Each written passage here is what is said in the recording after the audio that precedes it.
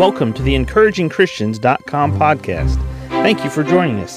Get ready for today's encouraging truth from God's Word. Luke 22, verse 25. And he said unto them, The kings of the Gentiles exercise lordship over them, and they that exercise authority upon them are called benefactors. But ye shall not be so. But he that is greatest among you, let him be as the younger, and he that is chief as he that doth serve. And he that is chief as he that doth serve. For whether is greater, he that sitteth at meat, or he that serveth? Is not he that sitteth at meat? But I am among you as he that serveth.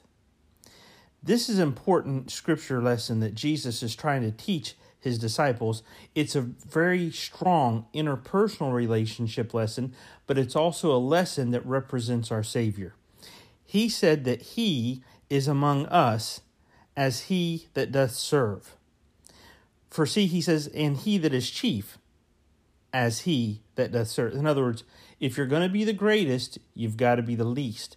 If you're going to be the highest, you've got to be the lowest. If you're going to be the master, you have to be the servant. Because the one who is the leader is the one who serves the most. Notice what Jesus says to his disciples. He started by saying, the kings of the Gentiles exercise lordship over them. In other words, when they have all their pomp and they have all their ceremony and they have all their robes and they have all of their garments and their medals and the crowns and the jewels, they are letting everyone know, I am the most important. I am here and I have authority over you. The kings of the Gentiles exercise lordship over them. But that is not what Jesus expects of his children. That is not what he expects of us who represent him. That is not what he expects of us as his ministers. We are to be among people as those that serve. And the ones who desire to be greatest, let them take the position of servant. Then Jesus went on to show the example of this, and he washed his disciples' feet.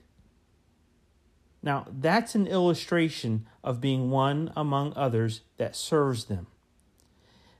This week, what is the challenge for you and I, except for from this podcast alone, to be among others, the ones we interact with, the ones that we interact with from the world and from the family of God, to be the servant. To be the greatest of all? No, to be the servant of all.